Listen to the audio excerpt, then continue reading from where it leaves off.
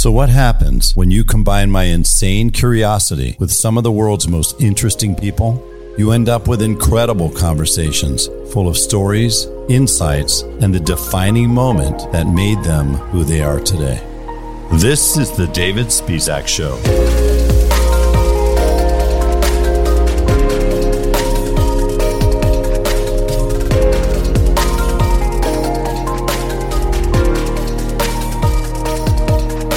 In today's episode, I want to break the myth about trading time for money.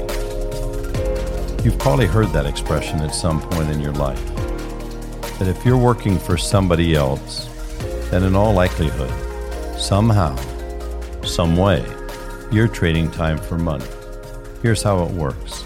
You show up, you put in your 8 hours, or 6 hours, 10 hours, whatever it might be, check that box, and in return, they give you a paycheck, maybe weekly, bi-weekly, whatever it might be. Typically then, you take that money that you earned, that you worked so hard for, and our tendency is to then trade that money for something that has, ironically, less value. And that is kind of crazy when you think about it, isn't it? So, for example, let's say that I'm going to get paid $20 an hour for 40 hours of work. That's $800. And after 2 weeks, I'm going to get a check for $1,600 minus deductions. And maybe I take home $900 or $1,000. I then go and I trade it in for food that I'm going to consume, power that I need to use, and maybe movie tickets. Maybe I buy a new phone, maybe I buy a new outfit, whatever it might be. But whatever it is that I purchase is either going to be consumed and gone with no ongoing value, or it's going to be something that I acquired that is not really going to be an asset. It's more of a consumable of a different nature, and it's going to be worth a lot less. So if you think about the math behind that, it's easy to understand why most people who are working for somebody else, as Robert Kiyosaki brilliantly said, that it's hard, if not impossible, to become wealthy as an employee. That's just a reality. But I'm actually here to break that myth somewhat, that if you're in an existing position, in a job, in your current opportunity, that you're simply trading time for money. And that's all there is. Because in my own personal experience, and I thought about this a lot, I started out, somebody asked me recently, what did you learn along the way that allowed you to get to the position that you're in now? How are you able to leverage what you did in the past into creating a future that was significantly better than the past? And that got me thinking. It is true that there are many, many people that go out and get one job after another, after another, after another. It's exhausting, even thinking about it, isn't it? If you get one job after another and all you're doing is trading time for money, then you're completely reliant on somebody else just to stay even, just to break even, maybe just to have a little gain. Maybe you go from 12 to $15 an hour, from 15 to 18, 18 to 20, whatever it might be. Maybe you got hired at 50 grand and you're hoping this year you're going to get to 57.5. Maybe you're going to go to 60, 75. But it just always seems like you're running uphill, doesn't it? It seems like the more you make, the more you spend. And there's that old saying, it has nothing to do with what you make. It has everything to do with what you keep. Well, that sounds good on paper, but until you're able to pay the baseline cost of your existence, whether you're an individual or whether you're part of a family, whether you have kids or not, whether they're in college or not, whether there's, cost for tutors or daycare or anything else. I mean, man, It's just not as easy as people might think or as people may say. But I've got some great news for you. You see, while there are many people out there that will get one job after another, after another, after another, and seemingly without any increase, really, in pay or a mild increase, the reality is you don't have to trade time for money and have it just be about that. No. Let me explain. You see, when I was about 15 years old, I got my first job. And this is going to date me, but that's okay. If you've seen me ever, my white hair does a nice job of dating me, so I'm not worried about it. But when I was 15 years old, I was so excited. I got my first job. And you know what I did? I pumped gas. Let me see. It was on 4th Street in San Mateo. And I pumped gas at that time and was making about $2.75 an hour. And while that sounds pretty abysmal, and trust me, it was even back then, for a kid that was making no money, it felt like all the money. But I learned something in that job pretty quickly. I actually learned I didn't want to do that job very long, because it didn't take me long to figure out that if I worked 24 hours a day at $2.75 an hour, I wasn't going to go anywhere fast. I certainly wasn't going to be able to go out and buy a car or even the gas in that car for the amount of money I was making. So lesson number one, it taught me that, first of all, even though I wasn't making very much at that time, that work ethic counted for something. Reliability counted for something. Somebody being able to trust me with their cash drawer, because we only had cash back then, that counted for something. My name counted for something. And so those were all good lessons. And I figured that I could take those lessons and that I could parlay those lessons, what I learned, and frankly, what I liked and what I didn't like, into something better. And you know what? I did. I made a cool $1 more. I became a busboy for a little Italian restaurant, seafood restaurant where I lived. And so now I'm making about $3.80. And I learned something in that job. I learned that while making $1 more, if you think about that, it was about a third more money. Doesn't sound terrible, but a third more than nothing is still nothing. So I figured out pretty quickly lesson number 2. And that was, small increases, they disappear pretty quickly. They're never enough to allow you to really step up to another level. You've got to make a more significant leap.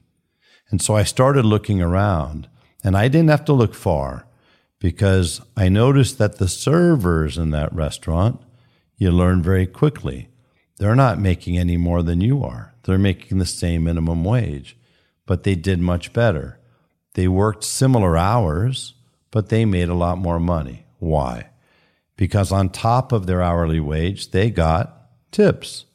And the better job they did, the more money they made. And so I thought, that's the job for me. And my third job was I actually was able to become a waiter in that very same restaurant. And I learned another lesson. All servers work the same number of hours per week, but they don't all make the same amount of money. Isn't that interesting? So, of course, you may not have the exact same number of tables each week, and you may not have the same average ticket price per table as far as the check size, but more or less, we work the same hours, similar shifts, similar number of tables, and yet a huge bandwidth between what the highest person made and the least successful person made. So you know what I learned there? It had everything to do with what I brought to the table. If I could do a great job connecting with a customer, if I could do a great job of leveraging my personality, my sense of humor, my ability to find something in common man, I made more money. Same amount of time, more money. So that taught me my next lesson was, okay, I don't think I ever want to work for an hourly wage again. So I started thinking about, well, how could I take this latest lesson and what seemed like just trading time for money, but what if it was time for money plus a valuable life lesson? What if it was trading time for money plus a skill that I could develop, a skill that I could hone, a skill that I could leverage, a skill that I could monetize in a way I couldn't monetize in the previous job? So I thought about it. And you know what I came up with? Sales. So my next job, by then, I was towards the end of my high school career, if you could call it that. I was 16 years old as a junior, or going into my senior year, actually, 16 years old. Turned 17 2 months later in November, and I already had enough credits to graduate. So I was able to actually work 2 jobs. So I learned another lesson. You're either making money or you're spending money. So I decided that I was going to get a job during the daytime and another job in the evening. So my evening job was working for a store called Macy's. Most of you probably heard about it, or know of it rather. And that job was a pretty simple job. Hang out on the floor, help people out, ring up whatever they needed to buy at the register. That was that. But you know what the job I did before then, during the day, before my nighttime job at Macy's? I actually sold. I sold the most incredibly boring, no excitement product you could ever imagine. It was a spiral plastic binding that could be used, that you'd punch holes in paper and put this plastic binding around it. And my job was to get somebody excited about this thing. Excited enough that they were going to buy all their plastic bindings from me, and ultimately a big machine to punch those holes in it so they could make their plastic binding books. So, it turned out that everybody that worked with me up in San Francisco was on 9th and Howard Street. And, everybody was about twice my age or older. And I learned another important lesson. It was a different type of sales. When I was on the floor in a restaurant, I was selling my personality. I was selling the experience. And I got tipped accordingly. Now I'm selling an actual product. And the cool thing is that when I was able to sell things to somebody else, I would make a commission. So the commission, ultimately, it was my own performance that dictated how much I made. So at that time is when I figured out I don't ever want to go back to doing anything but selling ever again. Why? Well, because I got to dictate, I got to decide, I got to determine how much my income was going to be. There was no ceiling, so to speak. And so if the more I sold, the more I made. However, I learned something else as well. I learned that while you are young at times, or while you are new in a job at times, people may discount you. They may underestimate you. They may disregard you. But at the end of the day, if you were able to keep your own head straight, if you were able to focus on the job at hand, if you were able and willing to out-hustle them, out-grind them, and outwork them, you're probably going to also outsell them. And you know what? I did. So it taught me another lesson.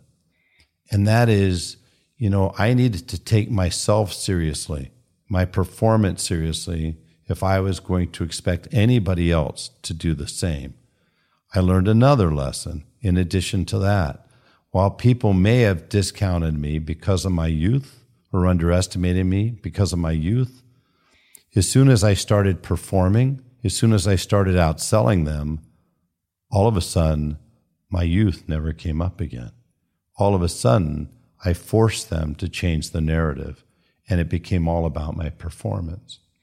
And you see, each job where it sounded like, seemed like, had the appearances of just simply trading time for money. What I learned is if I traded time for money and also took something from that previous experience, that work experience, if I took it, leveraged it, and figured out how to monetize it, and it turns out then I was able to get an additional ROI for every one of those hours that I expended in every one of those jobs. And so no matter what you're doing in life right now, no matter what your current job is, and here, by the way, is a spoiler alert, you may be an entrepreneur and you may be sitting there right now listening to this and saying, hey, David, this is interesting. It's entertaining, perhaps, but I'm an entrepreneur, man. I'm not trading time for money. Aren't you? Are you a coach? If you are, I believe you're trading time for money. If you're a psychologist, you're trading time for money. Counselor, time for money. If you're doing any kind of a seminar, you're trading time for money. And you've got to figure out a way to leverage every single learning you possibly can so that you could ultimately rise up, that you could ultimately scale your knowledge, because you can't scale you. But if you could scale your knowledge in such a way that it makes you more effective, more efficient, more persistent, more successful, higher performing, you could actually work the same number of hours and make 2x, 3x, 5x, 10x or more than somebody who does the exact same job or has the exact same type of company as you do. And so this is why this is important, is I want you to take inventory right now as you're listening to this podcast episode. Why not take inventory of every job, every project, every opportunity that you've had, whether you were an independently owned company or whether you worked for somebody else. And I want you to take a minute to take inventory and think about the lessons that you learned, what you were able to take from each and every one of those positions. And I want you to ask yourself, have I monetized all of those? Have I leveraged all of those in the most effective way possible? Because I'm going to submit to you, I'm going to assert that you could be making way more money than you're doing right now, than you're earning right now, whether you're a salesperson, whether you're in marketing, whether you're a key member of a team in a big corporation, or whether you're an independently owned business. You see, we all have a journey that we've been on from the moment we got our first job, whether it was a lemonade stand, whether you had a paper route way back in the day, or whether you were selling magazines or Girl Scout cookies. Every single one of those particular positions or opportunities brought with it the potential of taking something away from that beyond just the money that you earned by trading your time for a check. So take a moment, take inventory, and write down every line, every position, every project, every opportunity you've had. And I want you to just write it down and say, okay, when I look at this list, am I leveraging that list of attributes, of lessons, of skills? Am I leveraging that every day? Am I leveraging it in the most effective way possible? Am I using it in such a way that I have got and created this tremendous return on my investment of time? You see, the reality is that there are people out there that have started out with very humble beginnings, and now they may be on the Forbes 400 list. the list of the 400 richest people in this country. Maybe they're not even on that list. Maybe they've just been able to accumulate multiple homes, multiple apartment buildings. Maybe they own multiple businesses. And the crazy thing is, they came up with seemingly the same basic time for money, opportunities and jobs that 1,000 or thousands of other people had. So you've got to ask yourself, what was the X factor there? What was it?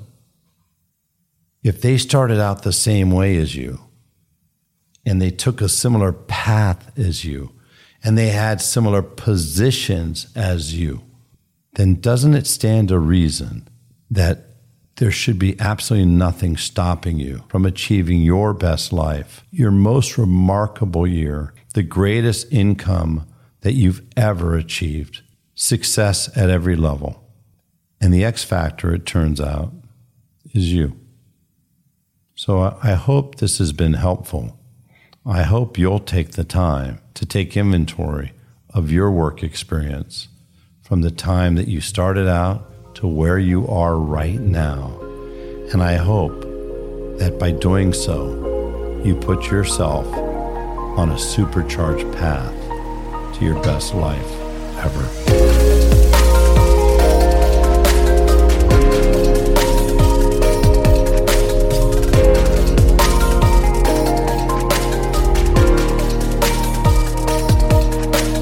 You've been listening to The David Spizak Show. If you haven't yet, please click the subscribe button and leave a rating wherever you're listening right now. I look forward to having you back in the room where it happens.